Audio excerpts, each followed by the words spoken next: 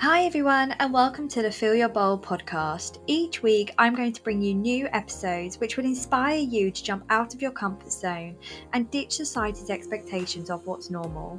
This podcast is designed for anyone who wants to fill up their bowl in all areas of their life, whether that's physically, mentally, spiritually, or emotionally. If you're finally ready to jump on the self-love train and opt out of what society expects of you, then you're in the right place. I want to bring you raw and honest conversations on mental health, relationships, navigating life in your 20s, healing your relationship with food, exercise, and your body, and lots more. Grab a coffee, turn the volume up, and let's get started with today's episode. Thank you for tuning in, and remember, what's the one thing you'll regret not doing when you're 80 years old? Now, go do it.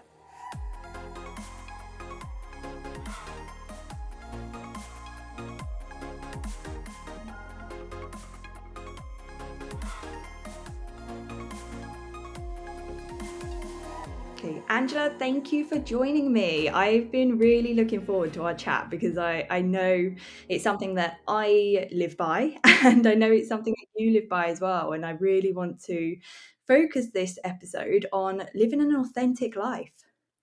Yes, thank you so much for having me, Lauren. I'm super excited about this chat and just getting into all the stuff about living authentically, which can sometimes be a little bit of a loaded topic of discussion. So it'll be fun to get into. It's hard, like it's not easy living an authentic life because I feel like you can be seen as selfish in a way to do that because you're literally just taking your own thoughts into account and that's it. Sometimes it's literally just what you want and you go after it. So this is a big question, so maybe we'll need to break it down a little bit. But what does living authentically mean to you? Yeah, so the first time I really thought about the idea of living an authentic life was I was taking a college course that was about living authentically. It was very interesting, but at the time I was almost annoyed by the concept. I think because I was really not living authentically at that moment in my life. I Mm. was really trying to fit in with like society's norms, just trying to make like other people like me a lot, very into like a people pleaser mentality at that point. Um, and the authenticity course was at a really interesting point in my life because it was right when I first started my Instagram and my YouTube, which was a it was basically at that point I felt really lonely and like I didn't have a lot of friends who did the same things as me. So I wanted to connect with other people who were really into writing and reading. So I started those channels. And so I was still not 100% on board with the idea of authentic living, but over the course of that semester within my own life, things started to reflect where I was more authentically living for myself and not caring as much what people thought about what I was doing and more about what was going to make me happy.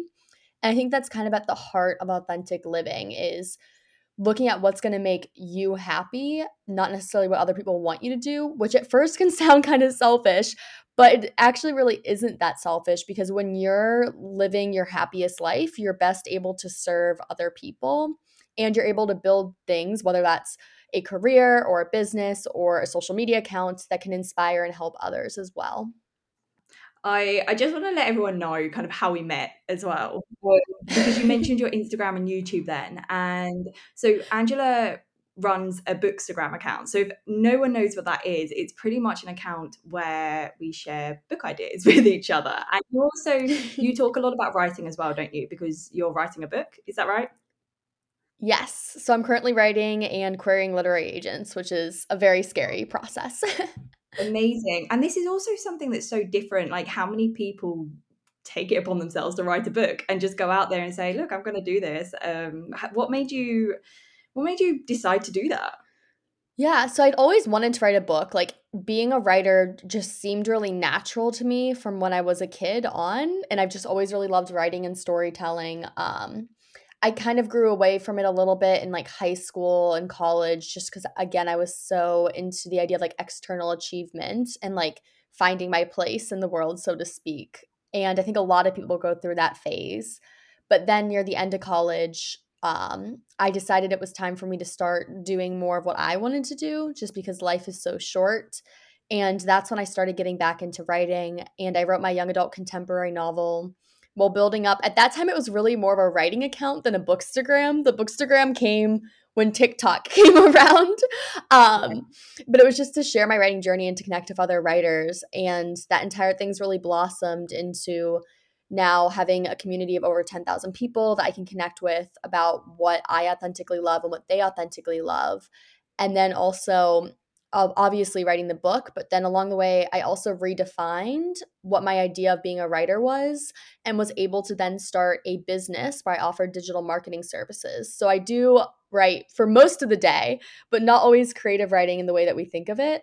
So for example, I think later today I'm writing another article about like healthcare insurance, which sounds very boring, but it's actually really fun to me because I love research, and it still means that I get to be a full-time writer and kind of have that time and location independence. I love that you're doing like this, like you're building a business from something that you love, which is amazing. I'm really glad that you touched upon external achievement there, because this is something really, really important. We are all seeking external validation and those medals, the trophies, and we want the well done. And I think writing is really, really hard because there's no one there to give you that medal, I guess, until you get to the point of your querying. Like every day you have to sit down at your desk and write, and there's no one there to tell you to do it. There's no one there to tell you that you're going to even make it as a writer. And it takes a lot of self-belief that you can do this and that you will get there. So that's a really important thing, because I feel like you need to dive internally a little bit more and just have that self-belief and just think, okay, well, I'm not getting the external validation right now, but maybe one day I will, and just holding on to that as well. You mentioned as well that you were fitting in with society's norms. In what way were you trying to do that? I was very much trying to just fit into what people at my university in particular were doing. I went to a university that had a very specific culture that was very around this idea of getting the 9 to 5 and just like hustling towards that job, trying to get the best internships at the most prestigious companies. And then also on the flip side, a lot of like nightlife and just kind of if you're not working, then you're partying. And there was never really time, or people didn't really make time around me to be creative or to ask deeper questions or to go after what they wanted to do and do creative projects and live passionately, which that's always been something that I found a lot of joy in, is being able to be curious, being able to create. And I think it was just hard because I thought that those traits, because they separated me from the people around me, made me worse. So I had to hide them. But at the end of the day, I was just making myself upset. And I wasn't even really making any friends. Like, actually, I think I made more friends at university once I started living authentically, not the way that I thought other people wanted me to live. Oh, I love that so much, because it does come at a price sometimes when you start living authentically, because you start realizing the things that you think you're supposed to want, you don't want, and you stop trying to fit in with everyone else. So that means, okay, I don't have as many friends to hang out with because I'm not trying to fit in with this friendship group. And I'm so glad you mentioned the 9 to 5 job and the traditional routes that people go down. And I fell for it. Like, I went down the 9 to 5 job at university. I was all about the nightlife. I was all about fitting in. I was all about just not being me and actually putting on this persona. And it's only been within the last couple of years that I've truly stepped into who I am as a person and started to live more authentically. But it's really hard for people when we are living in a society where you do just want to fit in, because there's no room sometimes for the people that stand out. But I don't know. I think what you mentioned about asking the deeper questions and being curious, it is so important, because there is just so much more to life than going out, partying, getting drunk, being hungover. Like, that was never fun. Yeah, no, I agree. And I think too, if anyone's listening to this and you feel like you want to make a major life change and you're like overwhelmed, I would just say that this wasn't like overnight I flipped a switch and I was just a completely different person and didn't care about the 9 to 5 and didn't care about going out and nightlife anymore. I think it can be gradual and you can take your time when you're making any decisions in your life. And something that I found to be really great when you are making those big changes or when you're trying to live more authentically is don't get so caught up in the outcome. So if, for example, you're trying to write a book, don't get caught up in being published or not, because you actually can't control at the end of the day if you get a literary agent, if you get a book deal. But you can control if you have fun while you're writing, while you're editing. So with anything in life, like focus on more of how the process makes you feel and not the outcome, and just take it little by little. Yeah, absolutely. I want to focus on your business a little bit that you are running and just ask you, I guess, how did you have the confidence to firstly start your own business? Yeah, so it was definitely, again, a very little by little thing.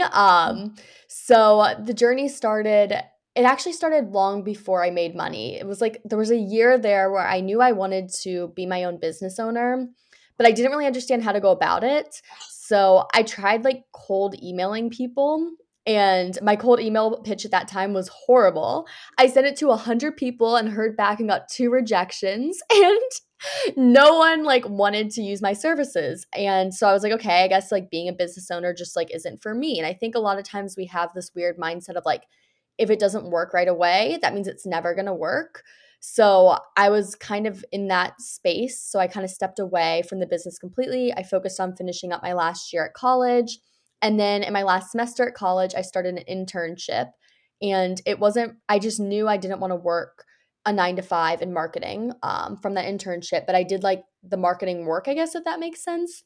So then I found like I just started talking to people who were doing what I wanted to do. So I started talking to freelancers who had gone to my school and just trying to figure out how they'd gotten to where they were. And then someone recommended this job board site. And I had a lot of I didn't have a lot of good luck with there, but I did have good luck with one client in particular who became my first long-term client, who I still work with today. And then from there, I mostly got most of my clients through networking.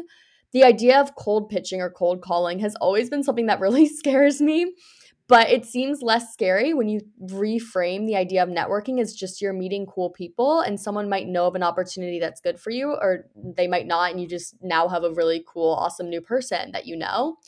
So reframing it that way was really good. And the confidence really came when I found the way of getting business and getting clients that worked for me, instead of just trying to do what people commonly tell you to do. Like I feel like when it comes to being a freelancer, I almost always hear the advice to either cold pitch, like send emails to people you don't know, to go on Fiverr, to go on Upwork, to go on like Indeed and apply for jobs. And none of those ever really felt authentic to me. So finding a way that felt authentic, which was kind of that networking, mostly on LinkedIn, to try to find clients, felt really good. And that's when I built up the confidence. Where are the majority of your clients coming from now? So they almost all come from referrals and just kind of networking and reaching out to people. So I'll go on LinkedIn and try to look for people who are like second connections, because we at least both know someone similar, and then I'll reach out to them. A lot of times I'll try to just set up like a virtual coffee chat. And I don't even really go into it looking for clients. It's just more like a chance to introduce myself and to learn about who they are. So it's a very weird process. And then once you get started in getting a couple of clients and doing really good work for them, I found now I get a lot of referrals. So my current clients just refer me to other people who need similar services. It's always word of mouth, wins every time. I really like what you said about reframing the idea of networking.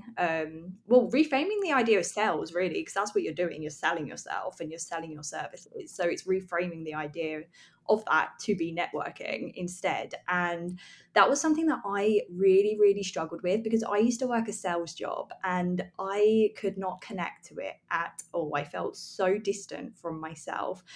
And I then realized it was because I just didn't believe in what I was selling. Like, if you believe in what you're selling, and I imagine your services are amazing and you've got a lot of tools that you can help people with and solve their problems. But if you don't believe in what you're selling, like, that's a big thing. And I think what you were saying, it's important to learn about that person before jumping in with a sales pitch. Like, what are their pain points? What are their problems that you can help solve? You don't know that yet until you actually speak to them.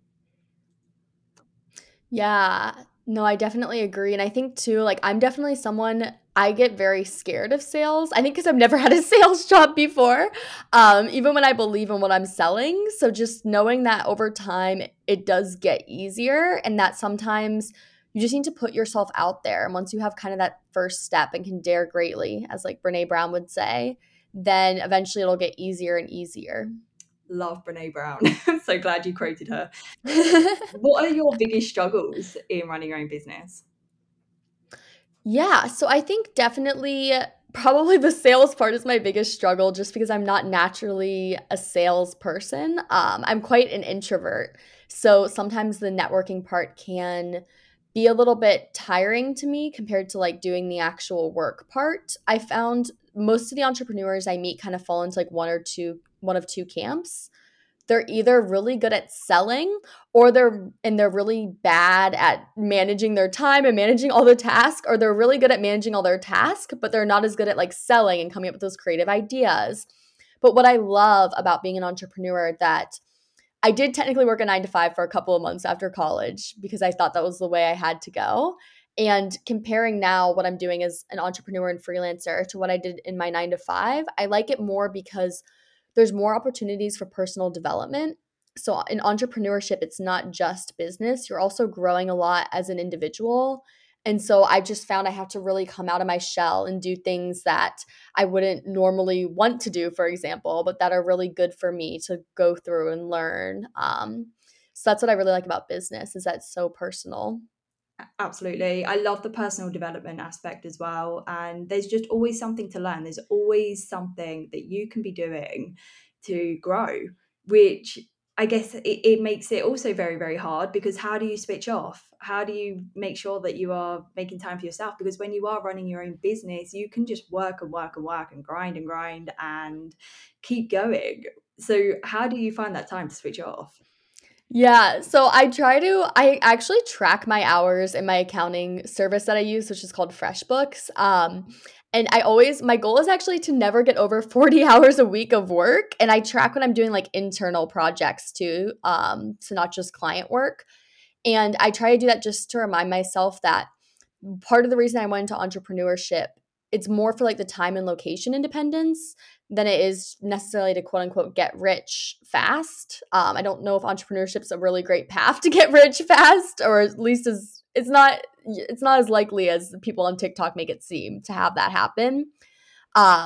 So I really like to reframe it that way. And the time tracker reminds me that, like, okay, Angela, it's time to shut off. If you're working more than 40 hours a week, which would be an average 9 to 5, like, what is the point then in owning your own business? Because you did this, so you have that time freedom. Um, and so I do that. And then a lot of times, the beauty of it is that I kind of can flow with how I'm feeling. So some days, if I'm not feeling as great, I can work less hours. And some days, if I'm really in the mood to work, I can work more hours. So it's really taught me how to listen to my body and just my brain to see what I want to do on what days. It sounds like you have a really good balance going on there, because I know for me, I really, really struggle to be strict with myself in that sense. Like, I think it's so good that you try and make sure that you never work over 40 hours a week, because I know myself, and I would just, something would pop up and I'd be like, oh yeah, I can do that. Oh yeah, I'm just such a people pleaser. Like, how do you stop being a people pleaser? It's definitely a process, so it doesn't happen overnight. To me, Mm. it's really been about looking at the idea of just boundaries in general has been something I've been grappling with a lot recently. And when I uphold my boundaries, it's not just good for me, but it's good for my clients. It's good for people I come in contact with, my friends, like anyone I meet, just because you aren't really giving the best of yourself when you don't have those boundaries in place. So I know I could work longer, and sometimes it's really hard to shut down and I just want to keep on working. But I know if I do keep on working, it's not going to be my best work, because at least for me, I can work about 10 to 11 hours if I'm in like a really good work day. But beyond that, I get like really exhausted. And some days, if I'm having just a weird mental health day, I get like exhausted after 3 or 4 hours of work. So it's one of those things where it's like, okay, like this work isn't even going to be good at this point. Like my clients deserve the best work, and I'm going to give them the best work when I'm also taking time to rest. Yeah, I need to take that on board. I need to listen to that because I'm the exact same. I actually can't do 10 to 11 hours of the same work, I guess. I'm fine when it's different projects that I'm working on, but if I'm just sat at a computer for any longer, well, I mean, I work a 9 till 5 right now and it's not my favorite. I'll tell you that. I think I find it really important to have breaks, mini breaks throughout the day all the Mm-hmm. time. Like I need them, otherwise there's no way I'm making it to, well, I say I work at 9 till 5, I finish at 4 o'clock normally, but there's no way I'm making it to 4 o'clock otherwise. But I'm really glad that you mentioned TikTok, and it's not as easy as it makes it out to be, entrepreneurship, because TikTok, if anyone watches TikTok or even Instagram, and you see people all the time just saying, I can help you make 10K a month, I can help you make 15K a month, blah blah blah. And it makes it look like you have overnight success, and it makes it look like it's so easy, and you work with this coach and suddenly you're getting your 15K month. And it's just not that easy, it's not that simple. And I mean, I know I follow a lot of people who run their own businesses, and they are constantly shouting about their 15K months and how it's possible for you as well. And of course it is possible for people, but it, like you keep saying, it doesn't happen overnight. It is a gradual process. That to me too is something that can sometimes bother me at times or make me feel like I'm not moving fast enough or I'm feeling inferior. But a lot of times, if something seems too good to be true, it most likely is too good to be true. And when you do a lot of investigating on not all the people who are broadcasting that, but if you do a lot of investigating, a lot of times I find it ironic that a lot of them are making their money by teaching other people how to make money. So they didn't even really do it themselves. They're just kind of teaching other people how to do it now, which is very interesting. And also, I like the idea of if someone's truly content, they're not necessarily going to broadcast it like their life is completely amazing online because they're too busy living it. That's really interesting, the point you make when you do the investigating and you realize they haven't actually done it themselves. They're just making the money by teaching other people. And like that's either very smart or very dumb. I'm not quite sure. Because, well, probably very smart because they're making money. But also I don't think I would feel legit. I don't think I would not feel authentic doing that. Yeah, I don't know. I mean, I can't speak to how those people feel. I would love to someday be like a business coach or a business mentor, as well as offering like my freelance services because I love like helping other people and being able to like coach other people through things. But I just want to make sure I'm at a point where I've had a couple of years of decent success before I offer those services to other people because I think when you're mentoring other people, when you're sharing content, you kind of have an obligation to share from a place that's authentic and to share things that you kind of already gone through, whether you're talking about being like a business coach or even just talking about like mindset stuff online. I think it's a good idea to make sure you heal it yourself before you talk about it on the internet. I want to talk about something you just said there. You want to make sure that you have a good level of success before you jump into that. So, what does success mean to you? Because I've had to really reframe my definition of success over the past couple of years. And this was always a question that I got asked in job interviews. And instantly I'd say, oh, to have lots of money, to buy a house, like the classic answers. And I've had to really redefine that because none of them really equals success to me now. Yeah. I've always been quite an ambitious person. So I think for a lot of my life, if you had asked me what success means to me, I don't even think I would have said to have a house, to make a lot of money. I think I would have been like to be famous and to be a best-selling author and to have thousands of people like following me, like just very outlandish and ambitious things. Um, and in trying to pursue those things, I realized how empty it can feel and how you can make things that should be fun into a not fun experience. So now I'm kind of shifting my idea of success away from the outcomes that I want and more onto how I want to feel every day. So to me, a successful life is one where you can wake up on a Monday and be genuinely happy about the week ahead. It's one where you feel like you're living in like alignment with your values, where you can go and just explore things that you're curious about. So one thing I'm currently going to be exploring is I'm going to be doing a lot of traveling this year over in Europe, and I don't really know. Like when I think about it, I'm like, it seems like a waste, I guess, to just spend a year. I'm spending each month in a different country in Europe. So I'm like, that just seems like a waste to me.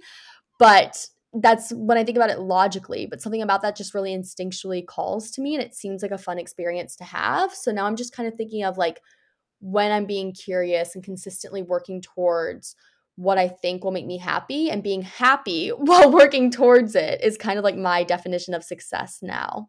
Yes, all about being happy and how you feel. And I'm the exact same. As long as I'm feeling good every day, or not even good every day, but even on the bad days, I'm able to be self-aware about them, be curious, ask myself what's going on here, what do I need, like, and being able to give myself what I need in that moment. I know before, like when I was really suffering with my mental health, I wasn't able to give myself what I needed in that moment, and I would mask every emotion that I was feeling. So now yeah, success is a very, very different, it looks very different for me. I want to talk about Europe. That is so exciting. So what are you doing? Are you traveling around Europe? Are you going for work? Yeah, so kind of both. So I'm going to be working while over there, but I'm originally from the United States and all my clients are in the United States. So technically I do work in the United States for like a US company because my company is registered in the United States. But I'm going to be going to a different country every single month, but kind of staying in one place in that country, if that makes sense. So I call it slow travel. So I'm not trying to see everything there is to see. I'm more so trying to figure out what it would be like to live in a different country for like just a month at a time. And I kind of similar to when I started my business, this is just great life advice in general. I tried to find people on LinkedIn and Instagram who I knew who had already done this and just set up Zoom calls with them to chat with how they did it, like what they found helpful. And someone recommended these things called co-living um facilities, I guess, and they're kind of similar almost to dorms, but for working adults. So it's for people who are digital nomads, whether they work a 9 to 5 remotely or are running their own business. And you get like your own room and your own bathroom, but then you share like a kitchen and a living room and like a workspace and a gym with other people who are there. So I liked it because I have friends joining me at parts of my trip, but I am going alone, but I didn't want to be completely alone. So this gives me the opportunity where I still have my own bedroom, but then I can live and work with like-minded people. That's so exciting. Oh my God, I'm really, really excited for you. And that's a really good idea. I didn't know that there were co-living facilities like that. That's amazing. Yeah, I guess it sounds like a hostel, but you've got a private room in the hostel. Yeah, you're not sharing with other people. Yeah. So you're going alone, which that's very, very big in itself. I've also moved countries alone, and it can be scary, and there's a lot of unknown there. How did you make the decision that you were going to do this and have the confidence that everything was gonna work out? Um, I think my one friend gave me a really good piece of advice. And she's currently living abroad, and she said once you get like the instinct to do it and you understand like, okay, I can do this and work, or like I have enough money saved up that I can take like a sabbatical from work or whatever, just buy the plane ticket before you can second guess it. Which I think is a really good piece of advice, because I think if I had waited around and been like, oh, like maybe I should see what's going on with the thing from 2020 that we don't name, or maybe I should see like what's going on like politically between countries and if a war is going to break out. Like I don't think I would have done it, but because it was kind of like a split second decision where I was like, yes, I'm going to say yes to this dream that I've always wanted to do. I think it made it easier because now it's like, well, the plane ticket's booked, the co-living things are booked, so we're going. I would call this following your intuition, definitely. As soon as you've got that feeling inside of you that this is what you want to do, that is your intuition. That is something telling you this is where you're meant to be. This is what you are supposed to be doing. And you can talk and talk and talk yourself out of it, which is what I tried to do. I tried to tell myself, oh, I don't have enough money right now. Oh, I've just met my boyfriend who is back in the UK, so we're now doing long distance. So now's not the right time. I need to stay put. And you can think of all of these excuses as to why you shouldn't be doing this thing. But at the end of the day, that feeling's never going to go away. That feeling of that thing that you really want to do, it's never going to go away. And until you do it, until you try it, you are just going to keep thinking about it. So I'm so excited for you because this is such an exciting adventure. Do you have everything mapped out? Are you planning everything to the T before you go so you know the plan, or are you leaving it up to the universe a little bit? So I booked all my places because I remember, and I know you read this book too, Lauren, but in The Adventures of Opting Out, she was talking about how she didn't book her places ahead of time and then they were too expensive for her. So I didn't want that to happen. So I have all my places booked and I have my initial ticket from the US to Madrid booked. But other than that, I don't have anything booked. And I'm actually trying to do as little research as possible about what's in the cities that I'm going to be visiting, because I really want to, once I'm there, be able to go with the flow and then also not put too much pressure on myself to have to see everything. Like, I don't want to just have a list that's like a travel itinerary, just because that would stress me out. And I just know I'm a very type A person. So I'd be like, I need to see this museum and this palace and blah, blah, blah. Like, I really just want to be able to see what I feel guided to do once I'm over there and leave a little bit up to chance. But I didn't necessarily want to leave the financial element up to chance. So I did book like the places in advance just to get a better price on them. Yes, agreed. It can, yeah. That book, such a good book. If no one has read it, I would definitely recommend you go and read it. But what happened? Is it Kate Flanders? Yeah.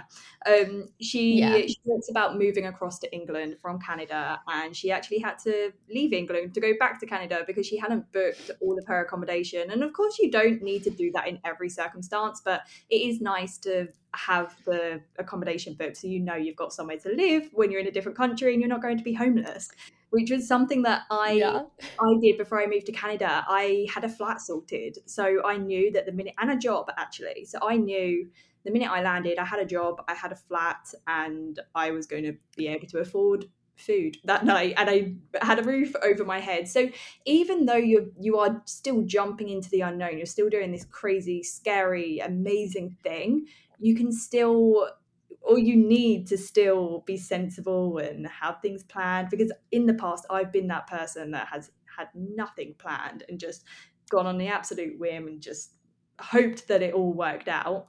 Sometimes it does, sometimes it doesn't, and I think you have to just do it sometimes to see how it is. So when are you going? Mm-hmm. Yeah, so I'm leaving in April, so it's still quite a ways away. But then I'll probably be gone until Thanksgiving. The ending of the trip is still a little bit, I still need to plan out the ending of the trip. It's been kind of a fun activity. Every single Saturday I'll try to plan out a different month of it. Just like finding a place that I want to live. So that's been really fun and just kind of a fun activity to do. It's definitely hard within the waiting period and just like waiting to go. But I think that just because of timing and personal things, that April was the right month to head on out. Yeah, it is really hard when you're in that waiting period because you're kind of ready to just go, but But I mean, at least you've got a good amount of time to be with family and friends and make sure that you are seeing everyone before you head off. I'm just so excited for you. How did you know that this was the right decision for you? So I really I forget where I heard this quote, but there's a quote that it's like your intuition's kind of like the quiet voice in the back of your head, and then like your anxiety or like the external world's like the loud voice that's shouting at you. And so I just really felt ever since I really graduated from college, like I really wanted to go specifically to Spain. And I just really wanted to like move to Spain. It's always been kind of like an intuition nudge. But then when I started looking at like actually immigrating to Spain, I was like, wow, this is like kind of complicated. Like there's a lot of like things I would have to fill out, a lot of like immigration papers. Like, do I even know if I want to live in Spain? Like I loved it when I visited when I was in high school, but would I want to live there full time? Like, I don't know. And so right around that time that I was starting to have all those doubts was when I read Adventures in Opting Out. And I really liked that approach of like I could take slow travel instead of choosing. I think a lot of times we think either we need to move to one country or we need to go and see a million countries at a super fast rate and stay in hostels and live like that fast-paced digital nomad life. And that book opened me up to the fact that there's a third option and that I could kind of almost try out places. So when I read that, I was like, oh, that's really interesting. And I started thinking, like, what if I tried out a couple of different countries that I'm considering moving to for longer, shorter periods of time, if that makes sense, and just see if I like it or not. That's a really good idea, to be honest. And I agree. I mean, I've never actually gone backpacking or anything like that. I think I've always done slow travel in a sense because I guess I lived in America for over a year and a half and then traveled America while I was there. So that was pretty much slow travel. And then I've moved to Canada and I'm just slowly traveling Canada while I'm living here as well. So I completely agree. And I did go to Thailand actually, but that was for a month and a half. So that was also slow travel. So I've never been the one to jump from one place to the next really, really quickly. I like to settle in a little bit and travel where I'm living. So I think that's a really good idea. And I think you're going to have the most amazing time. Do you know anyone in Europe or in any of the locations that you're going to? So it's actually kind of funny how this worked out. So when I first decided that I was going to go, like I knew no one in any of the locations except I was going to visit one of my closest friends who I've never met in real life, lives in the UK. So I know I wanted to go and visit them. And so that was the only place I knew someone was in the UK. But now, like, since I've booked the trips and booked where I'm going to be staying, I don't know anyone in Spain, but I at least speak Spanish. So I should be able to make friends there pretty easily. And that's part of the reason why I did the co-living thing, because I don't know anyone. But since booking it, like my one friend's going to be in Portugal at the same time as me. One of my other friends is going to be in Croatia at the same time as me. One of my friends invited me to come visit her in Serbia. And like one of my other friends is coming to Montenegro. So I know someone in every country that I'm going to be visiting except Belgium and Spain, which is very interesting that it worked out that way. I mean, I'm not even surprised. And I just think that is the universe doing its thing. Like, you have put out into the world, this is what you're going to do. You're not scared of anything. Well, there's still a little bit of fear, but you're going to do it regardless. And that is the universe working with you to make sure that you have the best experience possible. So I'm literally not even surprised by that. I always find the times where I have really lived authentically and put myself out there into situations that I wouldn't have done if I wasn't going to be true to myself.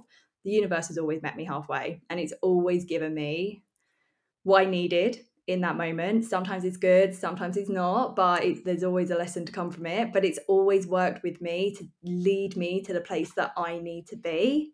So I'm not surprised at all that it's happened like that. And I think if anyone is listening to this, it is so common for that to happen. It is so common for you to go out and do something on your own and then it ends up being the best thing ever because so many things have just fallen into place that you couldn't have even imagined. Like, that is what happens when Yeah. you step out into the unknown. Things start falling into place and you just couldn't have even written it. And that's why I find the unknown so, so exciting. Yes, and it always, I don't know if you found this, Lauren, but it always comes together in the way that you don't think it's going to. Like, it makes so much sense when you're looking back, but you never would have guessed that it would work out the way it does, like when you're in the moment. Absolutely. And this is exactly what happened to me when I moved down to Cornwall from Essex, where I was living back in the UK. I lasted 3 weeks there, but I met my boyfriend, who I'm now in a long-term relationship with. But in that 3 weeks was when I met him, and I realized that I wasn't meant to go to Cornwall to live there and do the job that I thought I was meant to do. I was meant to go to Cornwall to meet him. And I truly believe that. And I had this real urge to move to Cornwall. And I don't know what it was. Well, it was my intuition. It was just that niggling feeling inside me. I had everyone around me, my mum, my friends, just like, are you sure this is the right decision? Like, you are making this choice on a whim. You've not really thought it through. Are you sure this is the right choice? And I was adamant. Yeah, like my intuition is telling me I need to go, so I have to go. Packed my bags, packed everything into my car, and moved down there for 3 weeks before calling my mum, crying, saying, "Mum, I need to come back home." Like I was in tears, saying, "It's not right for me. I need to come back home." But I now know, looking back, I think I was meant to go down there to meet my boyfriend, and it's just so weird the way things work and the way the universe does guide you towards certain scenarios. Yes, it's so true. And sometimes too, it's like you don't even like sometimes I don't know if you felt this way, but there's been things that have happened that I'm like, why did that happen to me? And it doesn't make sense for a while afterwards. So I always just take I always just try to remember that you never know when something's going to make sense, but that eventually it will. So you might as well just enjoy whatever the moment is giving you at the time. Oh my gosh, I'm so glad you said this because I'm actually going through it right now. I'm currently, so a bit of backstory. As I've said, I'm in Canada. My boyfriend's in the UK and he's trying to get the visa right now to come to Canada. It's been a struggle. It's a lottery basically. So we have no idea whether he's going to get the visa or not. And there's a certain quota. So Canada gives out 5,000 visas to the UK every year. So as soon as that quota's gone, it's gone. So at the minute we're sitting, they've given out around 3,000 visas. So we're like, oh my gosh, is he going to get the visa? Is he not? And every week, Canada will do a draw.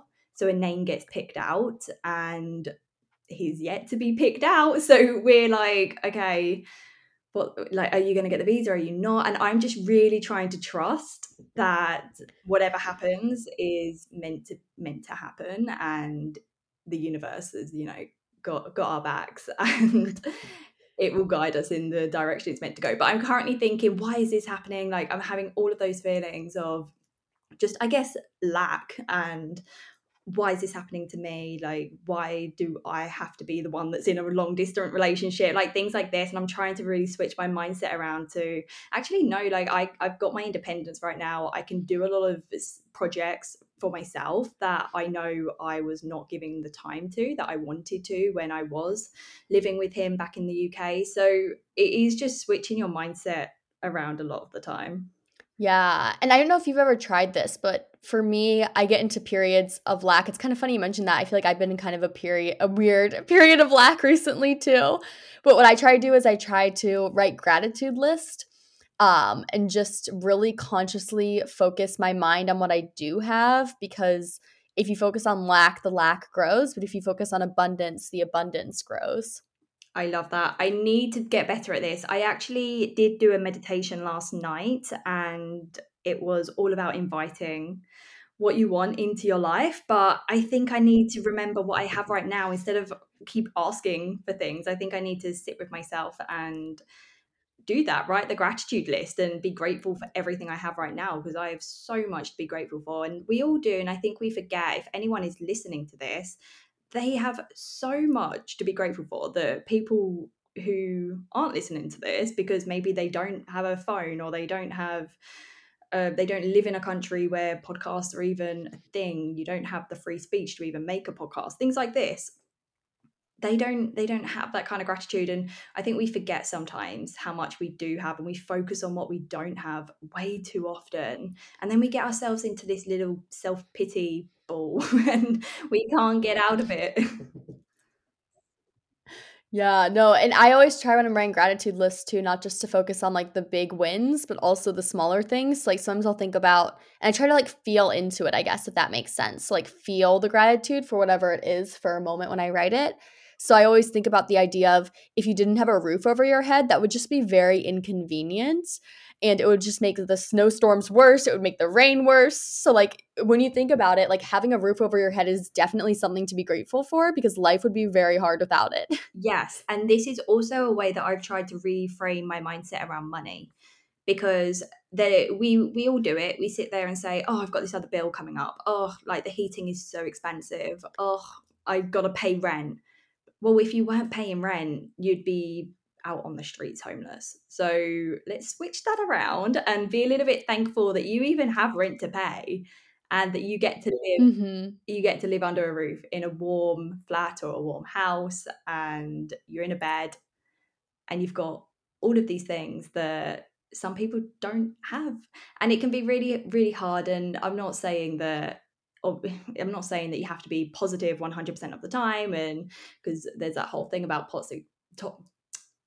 toxic positivity going around as well, and it's not about that. I mean, everyone has bad days, everyone has those days where they just don't feel good enough and they're not feeling great, but it's just how you cope with them as well. And it's how, like I always say to myself, I will allow myself to be in a negative space for like an hour or two, and then I need to pick myself up. I need to make sure that this doesn't go on and on and on, because it can sometimes, like when we get ourselves into that negative spiral, like we can just keep feeding it with more and more negative things. So I will allow my moment, I will allow myself to wallow, and then I'm like, no, I need to pick myself up now.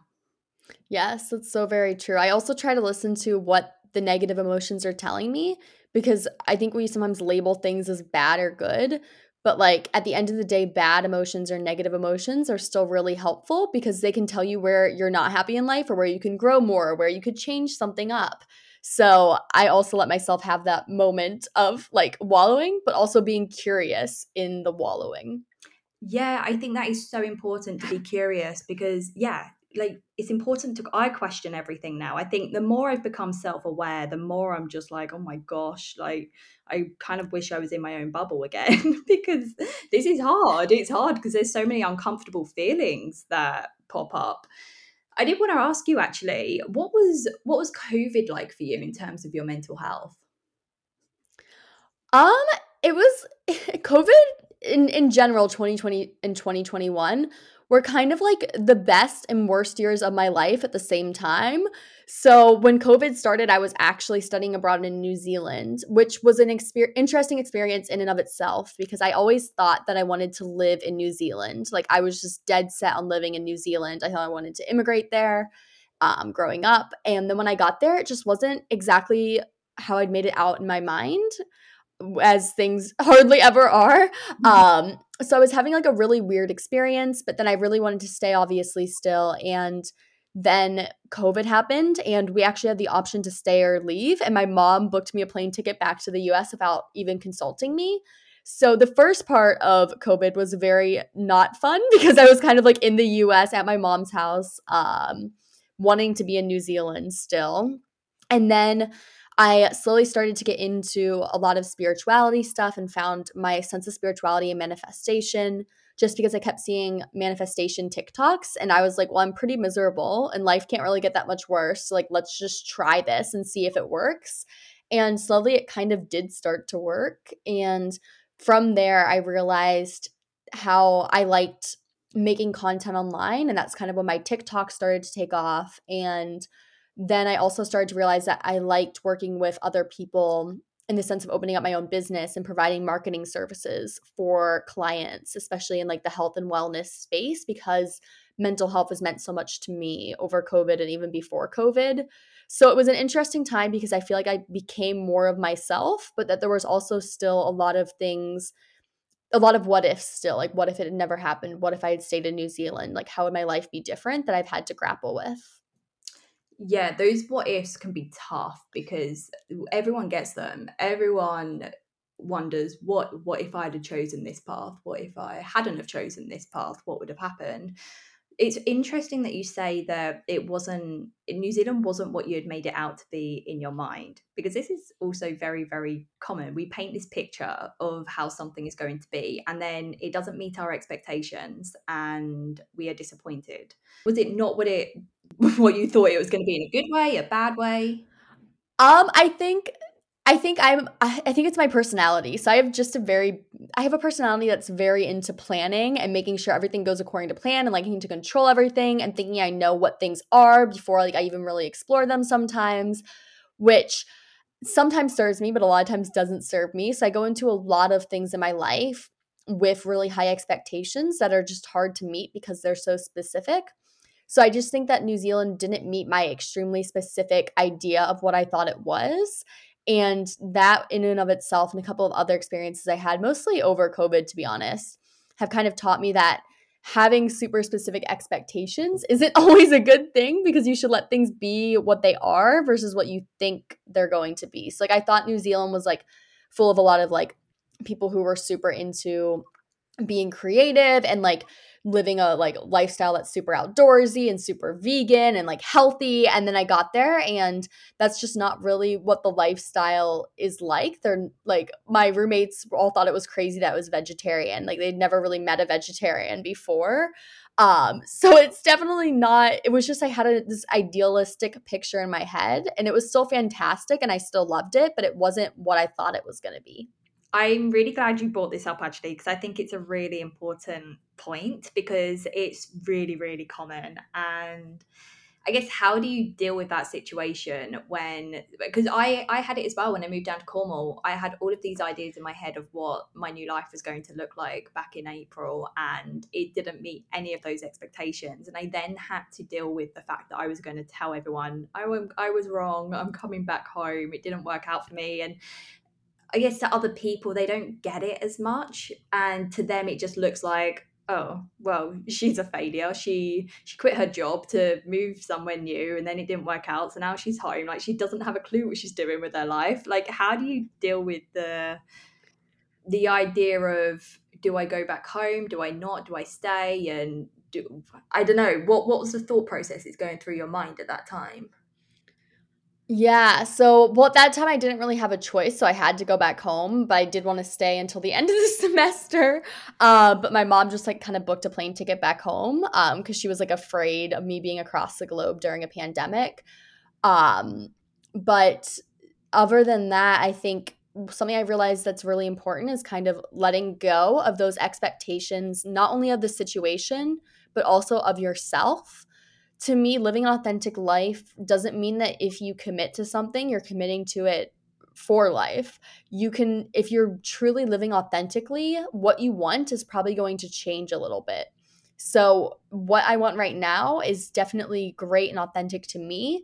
But if a year from now I decide I want something completely different, that's completely okay too. So, I think that there's something about being courageous and being able to change directions when you need to, that in society we don't honor as much as we should. Yes, and I think it comes down to the fact that we are so worried about what everyone else thinks about our decision and thinks about what we're about to decide to do. We want to fit in. We want to have that people pleaser. Well, we want to be people pleasers. So it's really, really hard when you do choose to do something different, to block everyone else out and just say to yourself, this is what I want to do right now, so this is what I'm going to do. I love the fact that you got into spirituality as well, and manifestation and all of that throughout COVID, 'cause this was when I also got into everything like that. And I think it was because during such a unknown, weird time, it gave me that sense of coming back to myself. It really was the time that I found myself again. Yeah, I feel that too. And I definitely think there's something to be said about just having those spiritual practices in place and just kind of being able to go to the mindset gym as well as the physical gym. Not every day, but most days. I think that that's just a really great blessing that a lot of people have been able to take out of this weird, horrible time in history. I love the mindset gym idea. I think we focus so much on our physical appearance and what we look like, how we can change our physical appearance, and we expect our mindset to change once our physical appearance changes, and it never does. We have to do the mindset work as well, which I think that's a very good point to end it on as well. Do the mindset work. Well, Angela, I this chat has been amazing. Everything I love we have spoken about, and was just wondering if you could share where people can find you if they wanted to look up your services, and maybe also write. Is it what are your services? Sorry, if you can maybe explain that as well. Yeah. So I offer copywriting services. So that includes like blogs and writing websites. I do email marketing campaigns for people. I run advertising campaigns such as like Google ads or Instagram ads. And then I do social media management. So they're kind of all over the place, but at the heart of everything I do is that storytelling aspect and making sure that it's really cohesive and speaking to my clients' ideal audiences. That stuff can be found at angelamyerscreative.com. And then if you want to connect with me on social media in more of like a fun way, I'm around at Angela Ann Reads on Instagram, which is where I'm most active. And then I'm trying out a new second Instagram for travel, like creative entrepreneurship and mindset at Angela Myers Creates. Oh, I didn't know this. I will have to go follow your second Instagram account. And to everyone listening, Angela has the most amazing energy. Your energy is so contagious. So I will definitely be following that second Instagram. I cannot wait to follow you on your travels. This is so exciting. Yeah, thank you. And that means a lot to me because your energy is contagious, Lauren, and I always love watching your Instagram stories. So that's so sweet to hear. Oh, thank you. Well, thank you so much for today. It's been amazing having you on, and I wish you all the best with your travels in Europe. Yes, thanks for having me on.